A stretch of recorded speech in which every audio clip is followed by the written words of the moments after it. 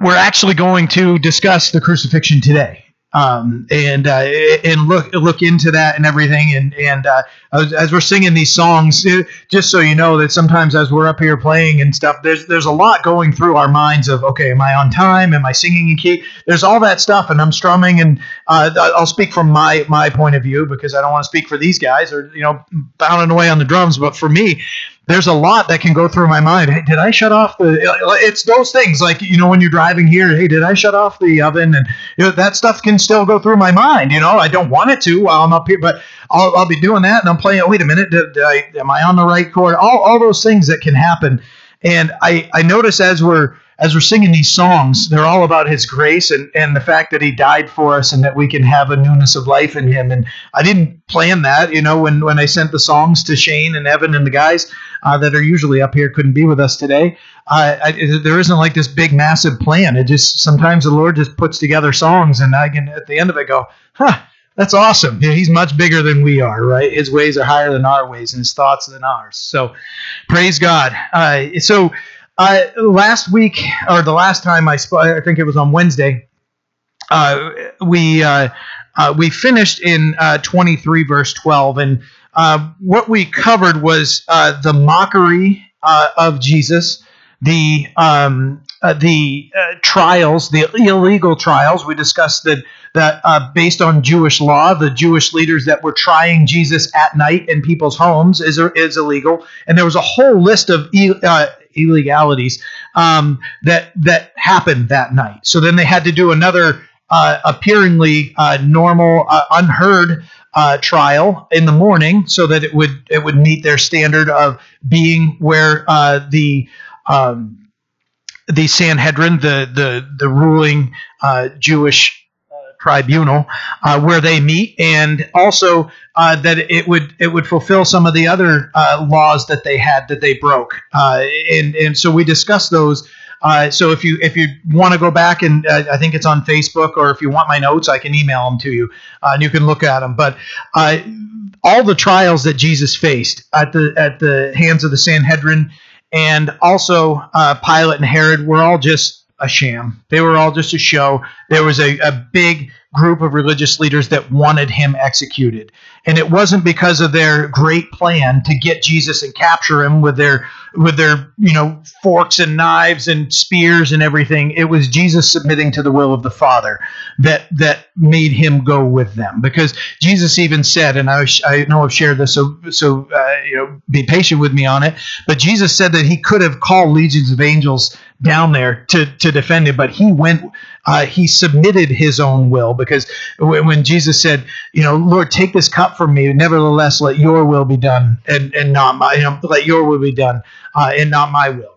That's an important prayer for us to pray in our lives. So and then we see that he was tried by these people that are just in political spaces that are trying to make sure that they're keeping certain groups happy and keeping each other happy with Pilate and Herod. So essentially, where we pick up in verse 13, he had just faced Herod, and once he wouldn't answer Herod, and all Herod wanted was a magic show. He literally, it says right in there when you read verses 6 through 12, that he was excited to see Jesus because he wanted to see a miracle. Remember what Jesus said about miracles. A wicked and adulterous generation seeks after a miracle. And then he goes on to say the only miracle they're going to see is his resurrected body.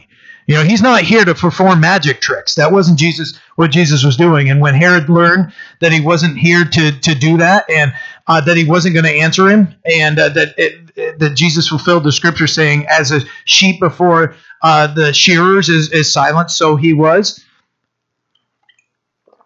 When he fulfilled those prophecies, Herod knew, okay, the game's not on, so they mock him, they beat him, and then they package him up, and they send him back to Pilate.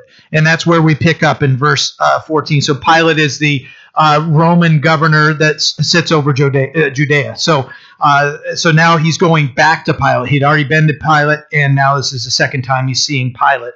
So verse 13 of Luke chapter 23 says, Then Pilate, when he had called together the chief priests and the rulers of the people, said to them, You have brought this man to me as one who misleads the people. And indeed, having examined him in your presence, I have found no fault in this man concerning those things of which you accuse him. No, neither did Herod.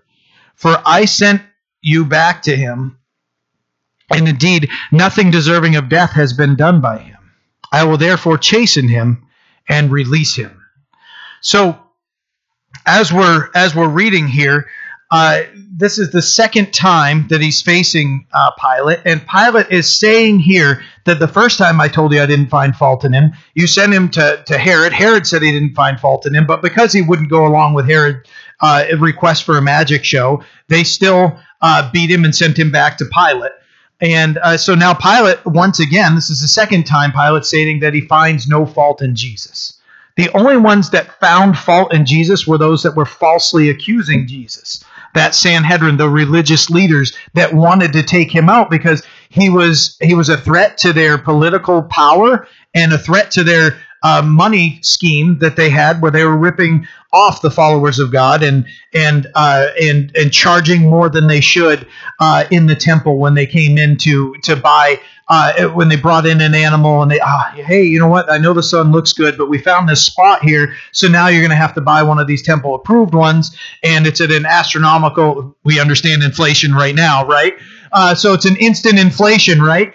And then once they get there, like, oh, okay, you're going to pay for this inflated price of this temple approved perfect lamb that you're going to offer as a sacrifice for your sins.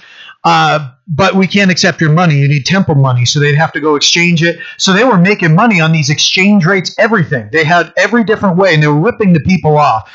And Jesus threatened what they had going on here. So they wanted him out of here. They wanted him out. So that's what we're dealing with here. So when you see Pilate one time saying, I find no fault in him, Herod saying he doesn't, and Pilate the second time saying, I find no fault in him, that he would be, executed, all these things. That we read and we see here, it's important to understand why they don't, is because there is no fault in him. There was no fault that could be found in Jesus Christ, God the Son. Completely sinless, the only one to ever walk on this earth without committing a sin. He came here. It wasn't like Jesus someday figured out he was God the Son. He knew, and he came here with a specific goal of living a perfect life, so that when he died, according to the will of the Father, that the sinless blood of the Lamb of God, who he was, when that was shed, that we could actually be forgiven of our sins. Hebrews talks about the blood of bulls and goats, those things that were offered before. They were just a shadow, but they wouldn't truly remove the sins. It was a process to go through, but it was a foretelling of Jesus, the actual Lamb of God, laying down his life for us and his innocent blood being shed for us. So there was no fault to be found in Jesus, regardless of what the Lifetime, or not Lifetime, whatever show it is, the channel that's on there that has Jesus as rising from the dead and then having a family afterward and everything. None of that's scriptural. That's all fabricated by the world or that current. The current group of people that were defeated, so that they could try to explain away who Jesus was. And he was a good guy, good teacher, but he's not God like he said he was. He wasn't God in the flesh, God the Son walking with us. So there is nothing to find. There's no wrong to find. So when Pilate says that, it's because there truly was no sin in him to find. So when he says that in verse 14, it's the truth. So and then verse 15 says, no, neither did Herod. So he says, I didn't and Herod didn't. Isaiah 53 verse 12 says, and he was numbered among the transgressors, and he bore the sin of many and made intercession for the transgressors. So what we're going to see as we go through here is he was numbered among the transgressors, but he was not a transgressor. He wasn't a sinner. He was numbered amongst the sinners, but Jesus himself was not one. And he bore the sin, our sins, because he went to the cross to cover our sins, to bear our sins, and so that he can make intercession for us, stand in the way between us and God. There's one mediator between God and man, and that is the man Christ Jesus, 1 Timothy 2:5.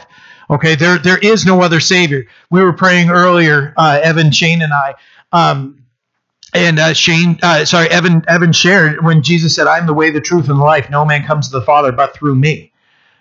Jesus made that declaration, and when anybody would challenge him, he'd say anything. What he would point them back to, well, you can say what you want, but in the end, I'm going to lay my life down, and I'm going to take it back, and 3 days later, I'm going to rise again, and I am coming back again. So we can take Jesus Christ at his word more than anybody ever. You guys know, it's knowing somebody and being somebody that's a man or woman of our word is so important to us. There is no one more faithful to his own word than God himself. The scripture says that God honors his word above his name. That's a powerful statement. So to understand when Jesus says something, it means something, and we can place our faith and trust in it. So Jesus died, among the transgressors in our place. 2 Corinthians chapter 5, verse 21 says, "For he made him who knew no sin be sin for us, that we might become the righteousness of God in him." So all the accusations they were making about Jesus, saying he is worthy of death, he is a sinner. No, he was numbered among the transgressors. And it says here and that he made him, God the Father made his Son, who know no sin, be sin for us, that we might become the righteousness of God in him. So all the accusations, and then Pilate and Herod saying, we find no fault in him, that's because there was no fault to be found. So Pilate knew what was happening. Verse 16 says, "I will therefore chasten him and release him." Pilate knew what was going on. And it says he was wishing to release Jesus. It says he wants to release him. And you can see in the different gospel accounts, it's you can really get some good insight. And we'll look at it here in just a moment. But I'll read it to you right now. Matthew 27, verses 18 and 19. Matthew's gospel account offers us some good insight. It says, verse 18 of Matthew 27 says, For Pilate knew that they had handed him over because of envy. That was the thing. Wait a minute, he's going to take our power from us. It was that power that they had over the people, that envy. They were envious because he was leading people out of the deception and out of the power that they were lording over the people. They didn't want that. So out of envy, they brought him to Pilate, asking, can you give us the permission to execute? We talked about this. They lost the permission to execute Jesus 2 to 3 years before Pilate gave the okay, because the Jewish Sanhedrin lost that power, and they had to get Roman authority to do so. So Matthew 27:18. For he knew that they had handed him over because of envy. This is Pilate, while he was sitting on the judgment seat, his wife, Pilate's wife, sent to him, saying, "Have nothing to do with this man, for I have suffered many things today in a dream because of him." The Lord was ministering to Pilate's sinful mind and explaining that it was very evident. And it says, have nothing to do with that just man. It says, that's what his wife said. Have nothing to do with that just man. That means the man that's done nothing wrong. Just. Remember we talked about, we didn't put this together. You know what I mean? We just, each Sunday we read a psalm. He read Psalm 7. He's a just God. And now here we have Pilate's wife saying that Jesus Christ was a just man, perfect man. Have nothing to do with this just man, for I have suffered many things today in a dream because of him. So Pilate found no fault in him. He knew the Jews had handed him over because of envy. Pilate had his wife's input, and although there was no reason to chastise him, Pilate's still he's trying to come to an agreement, and he's trying to show a little bit of, okay, well, if I come to this point, maybe I can earn a little bit of favor from them if I chastise Jesus, and I can, and what we see here is the response from them is that's not an acceptable answer to their murderous hearts, is what we end up seeing here as we read through verse 17. For it was necessary for him, Pilate, to release one of them at the feast. So Pilate, as the governor of Judea, made it a practice to gain favor in the Jewish community, because there was always some strife between the Jews and the Romans that were there to kind of lord over them and to rule over them. So as a way of gaining favor with them, every year at the Passover, they would release a prisoner. And so that it's a custom that they would do. So he knew that. So what he's saying is, hey, why don't I chastise this and release him to you, that he would be the prisoner that he would release back. Excuse me, but that's not okay for them.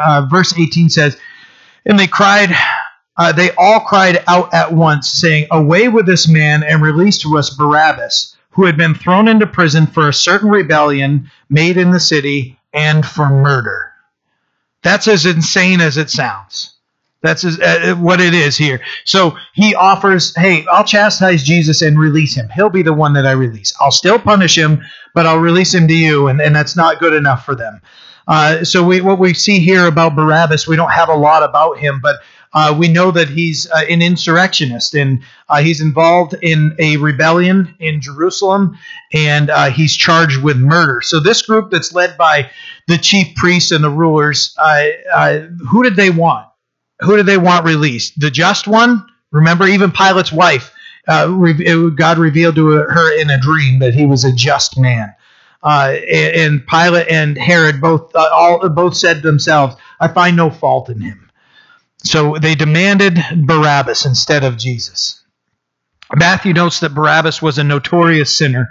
The other gospel accounts, we can learn that he was charged with robbery, sedition, rebellion, and murder. So not necessarily your model citizen that you'd want released from prison, right?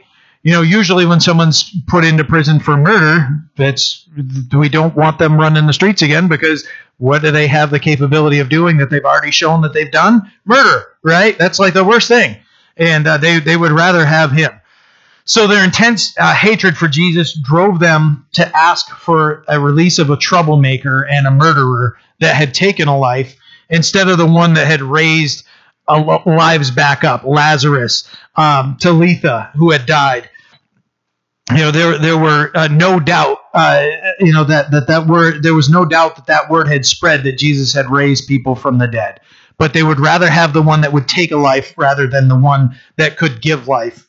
And as Peter said in Acts chapter 3, in addressing a crowd, he says, you denied the Holy One and the just, and asked for a murderer to be granted to you. That was shortly after the crucifixion and resurrection. Peter, having been restored by the Lord after his failure of rejecting Jesus, restored him 3 times. Remember, we talked about this. The Lord prepared him for the failure and said, when I restore you, strengthen the brethren. And Peter, filled with the Holy Spirit, now has a ministry where he's preaching the gospel. After rejecting Jesus publicly, now he's preaching Jesus publicly. And at the threat and actually experiencing being thrown into prison and beaten for the name of Jesus. Calls out, and he's speaking publicly, and the Lord uses him to preach sermons that are bringing thousands to the Lord. That's amazing that God wants to redeem sinners and those that have failed him. That sin is missing God's mark of perfection. That's what's the definition of sin in kind of a simple term. Makes sense coming from me, but the simplicity, missing God's mark. God's mark is perfection. We can't. And all through the Scripture, God knew all along that we were gonna fail, and that we needed a Savior. So when we read through the Scripture and we see that He prepared a Savior for us, and that we can come to Him, is amazing, and we can be changed just like Peter was, and we can be used by the Lord then to strengthen the brethren. It's a blessing. So we don't know why Barabbas is the one they wanted, but I think one thing that we can conclude is that he was more aligned with their murderous and insane hearts. They said, "Give us that guy right there," because that insurrection, against Rome, they're more aligned with that. But they didn't see the fact that he had murdered somebody. They were ignoring that fact. So because his mindset was more along the lines of theirs, they would rather have him than to have Jesus. So that's how insane our hearts can be when we'd rather have sin and our own will in our life, that we'd rather reject Jesus and have that thing ruling over us that can destroy our lives, that can be a threat to us. That's until we surrender our will to the Lord. And the Lord loving, that song, Sweetly Broken, where God brings us to our knees and breaks us sweetly, and we see the brokenness and we see the depravity of our sin, and then he restores us. So these guys are all out rejecting Jesus, and they're asking and demanding the murderer rather than the just one. Verse 20, but they shouted, saying, "Crucify him! Crucify him!" Then he said to them a third time, so it's a third time that Pilate is saying this. Third time. "Why? What evil has he done? I have found no reason for death in him. I will therefore chastise him and let him go." But they were insistent, demanding with loud voices that he be crucified. And the voices of the men and the chief priests prevailed. So Pilate gave sentence that it should be as they requested, and he released them to the one, the one they requested, who for rebellion and murder had been thrown into prison, but he delivered Jesus to their will. That's as crazy as it sounds. Another thing that's as crazy as it sounds as we read through here. So Pilate is still trying to release Jesus, but what we see here is he folds at the pressure of the crowd. He's in the position of leadership of that whole region. He's got the power of Rome behind him, but he folds at the murderous and the demanding voices of this multitude that's just ravenous, and they want him taken out. They want Jesus taken out. He failed at his duties as governor right here. He was in charge, but he let the people. It says right in there. It says. And the chief priests prevailed. The voices of these men and the chief priests prevailed. He had the power. He could have dismissed them. We talked about that last week. He could have told them, "I'm the governor, get out of here." But he was too worried about being accepted and not causing too much of a stir that he went along with them. So he failed in his duties here. And because they couldn't, as we talked about earlier, they couldn't carry out this crucifixion or this death sentence. They would have taken any death sentence, whatever they could have. But now they knew they had Rome, and they knew that crucifixion is awful. And what is their demand? They say, "Crucify him, crucify him." They're yelling it from the crowd. And they're demanding a torturous and horrible death. Crucifixion was absolutely brutal. I think many of us probably understand what crucifixion is here. I will talk a little bit about the formality of crucifixion, but it's a cruel, publicly humiliating death. That someone would be nailed to a tree. Now there were four types of crucifixion. The Latin one, the one that we're most familiar with, the cross as like a lowercase t. The pulpit's over there, but yeah, you guys know what the normal cross looks like. So the one that we're most familiar with, there was an X that's known as they call it Saint Andrew's crucifix. That he was crucified in an X. And that's Simon Peter, the one that we just talked about. His brother Andrew, the other fisherman that Jesus called at the same time, he died crucified on a different type of cross than his brother Simon did when he requested to be crucified upside down, saying he's not worthy to die as Jesus did. There was a cross that was like a capital T also, and then the Greek one was like it was equal length. It was like the plus sign, so it was equal length and width.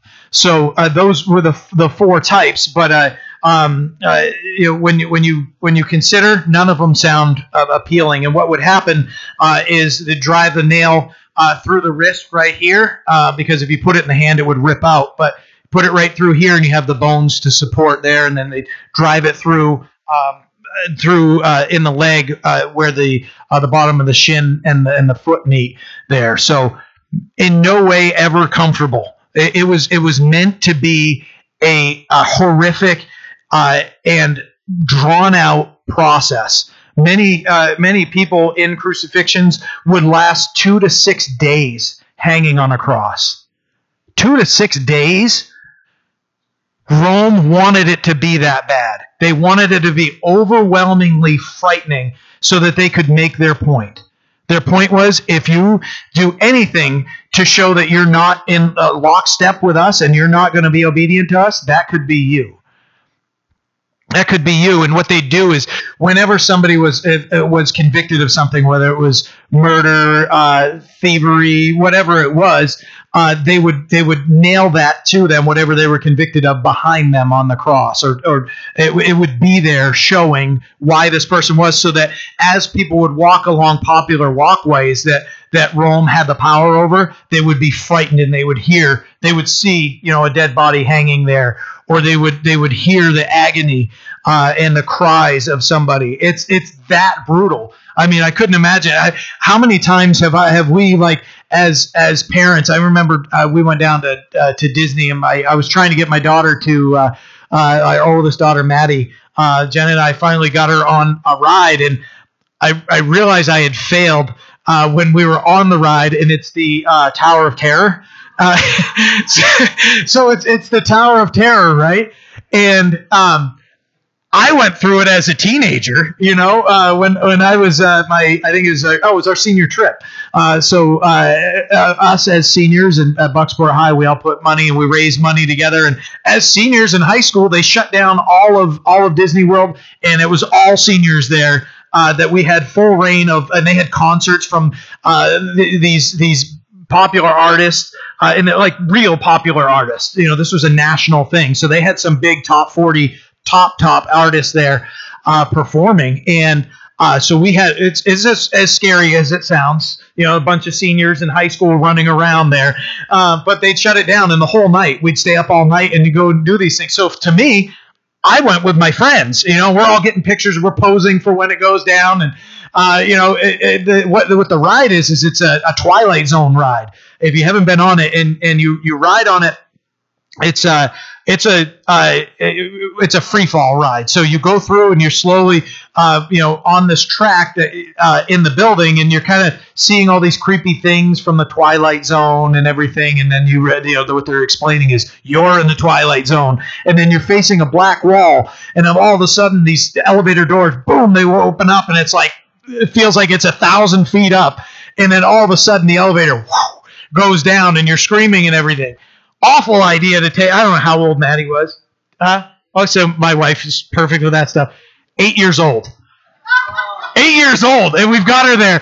And she's like, we have the picture, and Maddie's covering her eyes, and I'm pointing like, no, Maddie, you got to look out. It's cool. Totally the wrong thing to do. Totally the wrong thing to do. You learn as parents, right? The oldest ones go through all the horrific things, right? But so, as parents, if you're walking in these areas.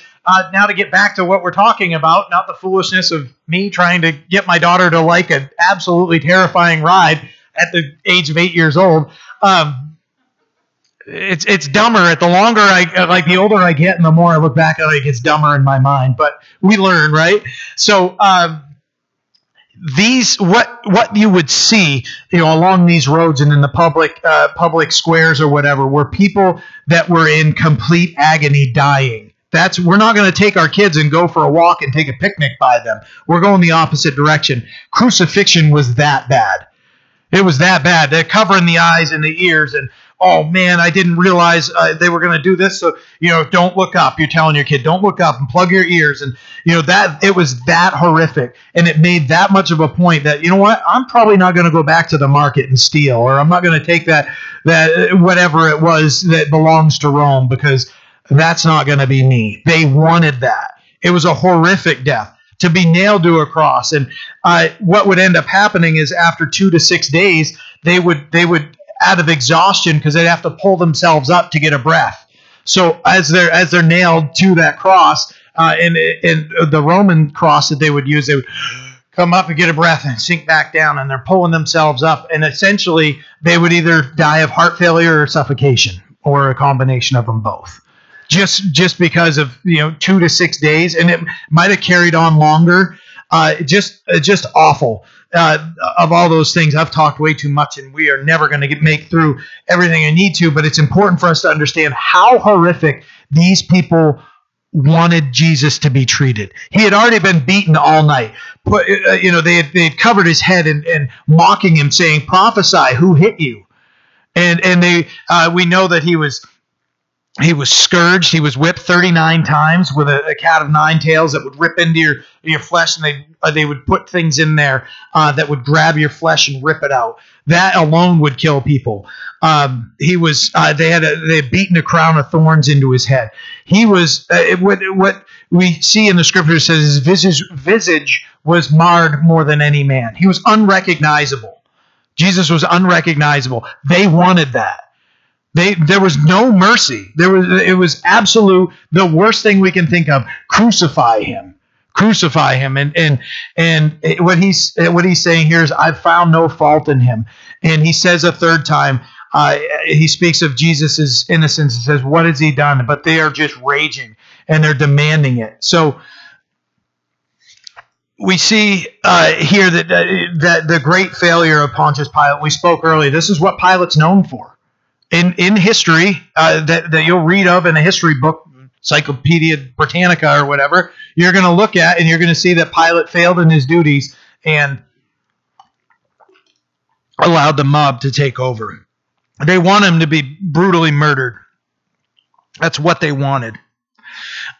Another insight, looking at Matthew's account of this same occurrence, Matthew 27:24 says, when Pilate saw that he could not prevail at all, but rather that a tumult was rising, he took water, washed his hands before the multitude, saying, I'm innocent of the blood of this just person. You see to it. And all the people answered and said, his blood be upon us and our children. Then he released Barabbas to them, and when he had scourged Jesus, he delivered him to be crucified. His blood be upon our children. The blood of the sinless Lamb of God be upon our children. That is frightening, that they were willing to take the blame for that. We see when Jesus is on the cross, Father, forgive them. They do not know what they do. And we'll get into that here as I push myself along here to make sure I don't get rabbit trailed here. Acts 5 verse 28 says, it's a saying, did we not? So this is the religious leaders, trying to get the apostles to be quiet. It says, did we not strictly command you not to teach in that name, Jesus? And look, you have filled Jerusalem with your doctrine and intend to bring this man's blood on us. They forgot that they had said, no, we'll take his blood on us. Remember, Pilate says, no, I'm washing my hands. He can do that. He just still failed at his duties. But they said, you know what? We'll take the blood. We'll take the blame. Just give us what we want. And then they're saying, wait a minute. They've had some time to think about this and like, oh, that's heavy. And in Acts, they're saying, you're trying to put his blood on us. And Peter had already called them out in Acts 3 saying, you killed the just one. It was you that excuse me, that wanted him. Verse 23 tells us the murderous voices of the mob prevailed. So they were insistent, demanding with loud voices to be crucified, for him to be crucified.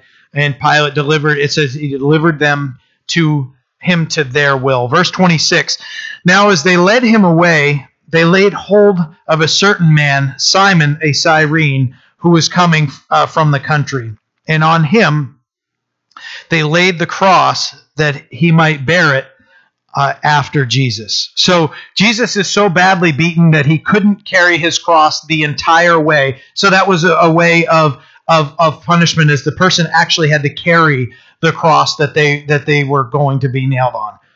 That's a heavy Everything about crucifixion was supposed to be the heaviest of statements. Literally physically heavy for the person, so that they would, by the sweat of their own brow, have to pull the instrument that was going to be used to take their life. They had to pull it themselves. They had to carry that themselves. In this case, we read in John chapter 9, it says that Jesus did carry it. We don't see that in Luke's account. 4 different accounts of the same thing. You're going to have different things added in. Will has shared with us several times. If 4 people have exactly the same thing to say, anybody in law enforcement is going to say, well, no, this was, they had planned this, and they all said the same exact line. You're going to have different insights. So as these guys are writing these things, Luke is a physician, so he's putting together all these things and sharing them. So John 19 tells us that he did carry it, but at some point the exhaustion and Jesus' injuries made him physically unable to carry the cross any further. So at this point, the Roman soldiers, and what they could do is they could use the tip of their spear or a sword. That was the method they would do it. They would put it on the shoulder of whoever they were commissioning to do something, and they had the power to make whoever do whatever for them for a mile. And it couldn't be questioned. The Romans had that authority, so they would put the tip of the spear on the shoulder or the sword on anybody, and then they could commission them to do whatever they saw fit. So they could compel him to go 1 mile. Remember what Jesus said? If somebody asks you to go 1 mile with them, go 2. The Lord just saying, you know what? Go even further. Blow their mind and go a second mile. So what we see here is Simon the Cyrene. Somebody from Cyrene. It's a Libyan city in North Africa. So he must have been there for the Passover celebration, a Jew there to celebrate the Passover. And what we see here, and some interesting insight on Simon, we don't have a lot. There isn't a lot. If you grab a Bible dictionary or a commentary, or you look at those things, you're not going to find a lot about Simon the Cyrene. You might find somebody in a commentary or hear a pastor speak of him and build something around this. But ultimately, as far as information about who Simon is and what happened afterward, there's very little detail. But the little detail we have lends a great insight into how powerful this impacted Simon's life. Because Simon is mentioned as in Mark 15, Simon is mentioned as the father of Rufus and Alexander in Mark 15. So it's important for us to understand that whatever happened here, that as Peter is telling his gospel account to Mark, and Mark is writing this down, that Rufus and Alexander, Simon's children, are known to the Christian church. So they weren't there as followers of Jesus. He was just Simon was just on his way. And the Roman soldiers grabbed him and commissioned him to do their will. And as he obediently did, very smartly, as they're carrying crosses, we got an extra one in the back, that type thing. Like, no, we're good. I'll carry, that type of thing. And so Simon does this. And what we see here is that it changed his life. What we can come to is we see that it changed his life enough that the Christian church knew who Rufus and Alexander were, his sons. He's from North Africa. Okay? The only way that Peter and any of these guys are going to know who he was is that there's a conversion that happened. And that Rufus and Alexander, his children, are known to the Christian church. We can come to that conclusion. Like I said, there's when we look at the scripture, that conclusion there is we can come to that. There isn't a lot to learn, but what we can see, the little glimpse we can see, is a man that was changed that day. Now think about it. So Rufus is also mentioned in Romans chapter 16, verse 13. And Paul calls Rufus chosen in the Lord. So it's pretty neat to see here. So as we look at Simon, he had no idea that he would be interjected into this type of cataclysmic event in this world. Imagine carrying another man's cross for their guilt. Just think, this person's guilty. I'm going to carry their cross. And as I'm just kind of chewing on that, I'm like, wait a minute. Imagine carrying my own cross for somebody else to be nailed onto. Imagine, how does that not profoundly destroy our heart and drive us to the point of what just happened? If I'm carrying a cross because somebody's got a bum leg and they're going to be nailed to it, that's one thing. But if I'm carrying the cross and then I realize, wait a minute, he could no longer carry that physically. So I carried that cross, and then he, because of his love for me, died in my place on that cross. That was my cross to bear, but I actually carried it, and then he was nailed to it for me. If you don't have goosebumps, my heart is just trembling right now just thinking of that. It's the same for us. If we were in that, it had to dramatically change Simon's life. So powerful.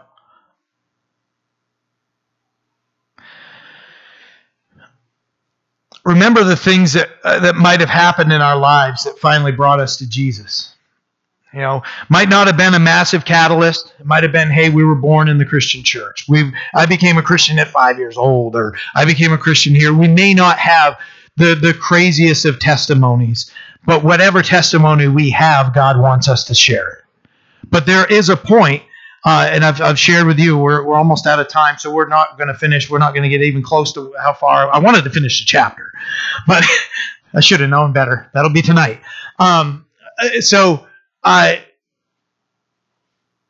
I know for me, and I've shared this, so forgive me. My thing was, I just was a sinful, just a normal guy living a life without God. I grew up in a casually Catholic family. I'd occasionally go to church, and I had no idea about the Bible. I had no idea what it had to say. I had no understanding that God wanted to have a personal relationship with me, and that he's not just some God up there that at some point my number is going to come up and hopefully I've done enough good to cover the bad. And no, that God is calling out to me.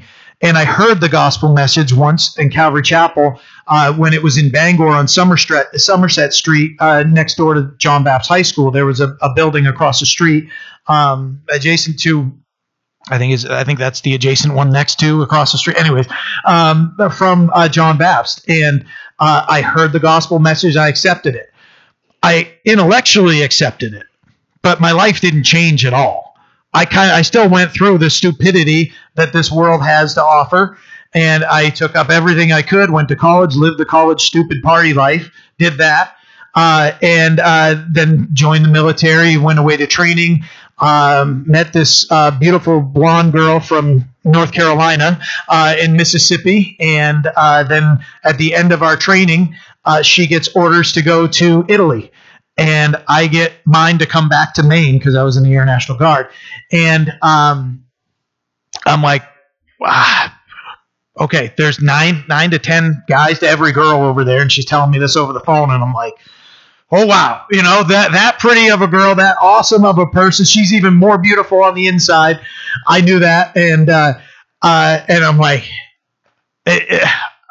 I felt, there was that hopelessness of, okay, I'm going to get the letter, or I'm going to get the call. Never came. Every day she's calling me, and we're calling each other from Italy. We're spending all the money we had. I worked at a horse farm, and I get money. We needed calling cards. If you guys are too young to remember how prominent calling cards were, we would go through those, and we're going through those, and we're mailing out things, and we didn't have FaceTime, so we couldn't talk face to face, and we're buying plane tickets to fly. I did a bus trip to Carolina before she went there.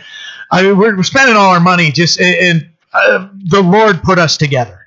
And the day we got married, I had flown over to visit, and the day we got married, we were supposed to get married back in the States a month later, but I flew over to visit for my birthday. And my friends must have known, like, John's gone. He's a lost cause. We ought to rent out his room because I was living with 2 guys, and we had the 3 of us had a house together, and I flew over there to visit for my birthday and never came back. So I never had to say those tearful goodbyes to people. But so we decided to get married while I was there and not come back and get married the next month. And all this is within 9 months. Now, parents, when your kid meets somebody from out of state and 9 months later and they've only spent like a few weeks together and everything, it is scary. And I would be frightened if my kids present this to me someday. And who knows, God in his grace and mercy was delivering to me the perfect wife. And we got married a month earlier over there. And I remember the day we got married, and that was the day that we were going to move into an apartment. And like I said, forgive me if you've heard the story, but as we're driving to that apartment, so we got married. It sounds awesome that we got married in Italy, but I won't spoil it. We got married by the mayor of the town of Aviano. Okay, so it wasn't like we're on this awesome cliff, over anything. But we did get married in Italy, and we've got plates and pictures of the town square there, so it's still pretty cool. But I owe her. I guess we got to go back and do something cool because we didn't really have a wedding. And she's acknowledging, sure, go back to Italy and go somewhere cool and renew our vows or whatever. But the day after all that ceremony, we went to her work and did the whole reception. She did pound cake in my face, right up my nose, everything. It was impressive. But after all that, sorry, I like to give details sometimes. But so as we're driving back and we're finally going to what will be our apartment, we're on the street in Aviano called Via Mazzini. And as we're driving there, a block or two from our apartment is Aviano Baptist Church. And the Lord spoke more directly to my heart than I had ever experienced, and I began to understand the voice of the Lord so much better in my heart, because He had just mercifully ministered to me and shown me that He's ministering throughout my life. But this was a powerful speaking in my heart, not an audible voice. I didn't see anything crazy, but it was a speaking in my heart, the Lord convicting me, saying, "You're now responsible for a family. Are you going to follow me now?" I knew the truth, and I was just rejecting it. I was still living a sinful life and all that stuff when I was in college and everything. And even after we met, I was just kind of just going and doing my thing, wasn't taking any relationship with God seriously and seeking Him. But at that point, when God asked me and He showed me, I looked at Jen and I said, "We're going to be in that church every time the doors are open." And she wasn't raised in a church. She had a belief in God. And she's like, "Cool, all right." He gives me that wife that's willing to just follow my lead, and we were there all the time, and that's where God, caused it. And when I say I'm in a Baptist church, it was like a whole melting pot, because it's U.S. servicemen and women that are there with their families. So we had people Methodists and everything, and that was like the closest thing we had to whatever we had back here, and we grew tremendously there. But that was my coming to the Lord moment. So we may have grown up in a Christian home, may have been gradual. Either way, Christ calls us. And every positive answer to His calling to salvation and to lay down our sin at His feet and ask Him to cover us and to cleanse us from our sin, He's never going to look and go, "You're not good enough. You didn't do this, that, and other. You're not dressed properly," all those things. When we come in a broken heart to the Lord, He's blessed by it, and He says yes, and He changes us. He forgives us at that moment.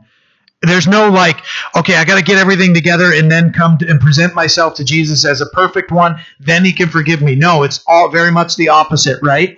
It's the broken sinner. Remember, probably a few months back now, the comparison of the Pharisee and the tax collector. The Pharisees going up and saying to God how perfect He already is. I tithe and I give and I do all these things and I fast and I pray to you and I do all the. I thank you that I'm not like this guy over here. And what the description we have of the tax collector is, he couldn't even lift his eyes up. He just says, "Father, forgive me." And he just said, "I'm a sinner." He just, "Please forgive me." That's it.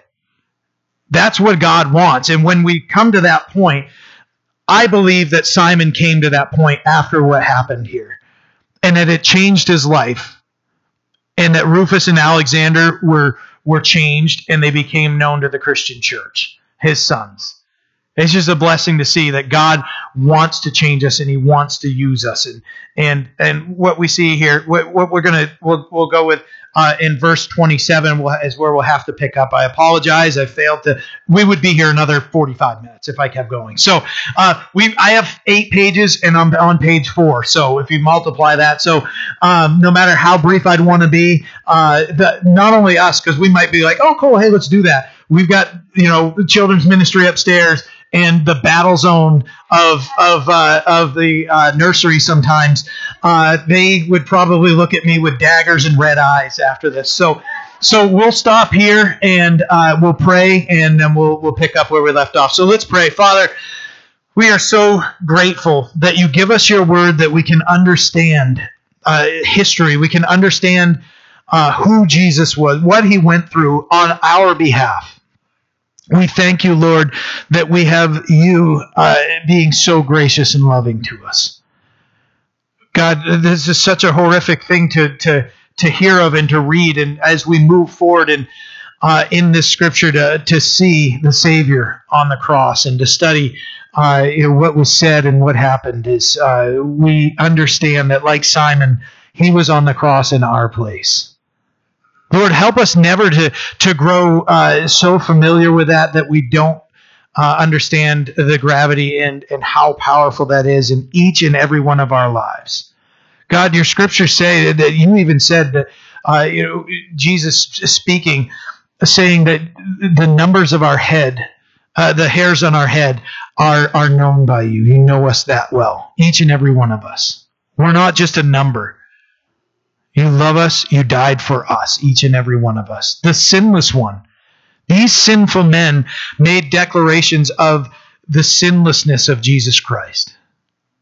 Yet he was turned over to a murderous mob so that he could be nailed to a cross and die for our sins. God, thank you that you displayed the ultimate display of love for us, that you laid your life down for us, that your Son died for us, for our sins. Lord, help us to take that with us today, knowing it with the joy of knowing that our sins are gone. And let that joy flow in our hearts and through our lives, that no matter who we're talking to, and our family, our friend, they may have seen that we've gone to church for 25 years. We have nothing to gain more than just an eternal brother or sister to sing. Lord, there's no. We will be blessed here by seeing them come to Christ, Lord, but that they would desire that peace and that joy of knowing that sins are forgiven and that you make all things new. We thank you. We love you. We praise you. We pray that you protect us and be with us as we leave here this place. Bring us together again safely next time. In Jesus' name, amen.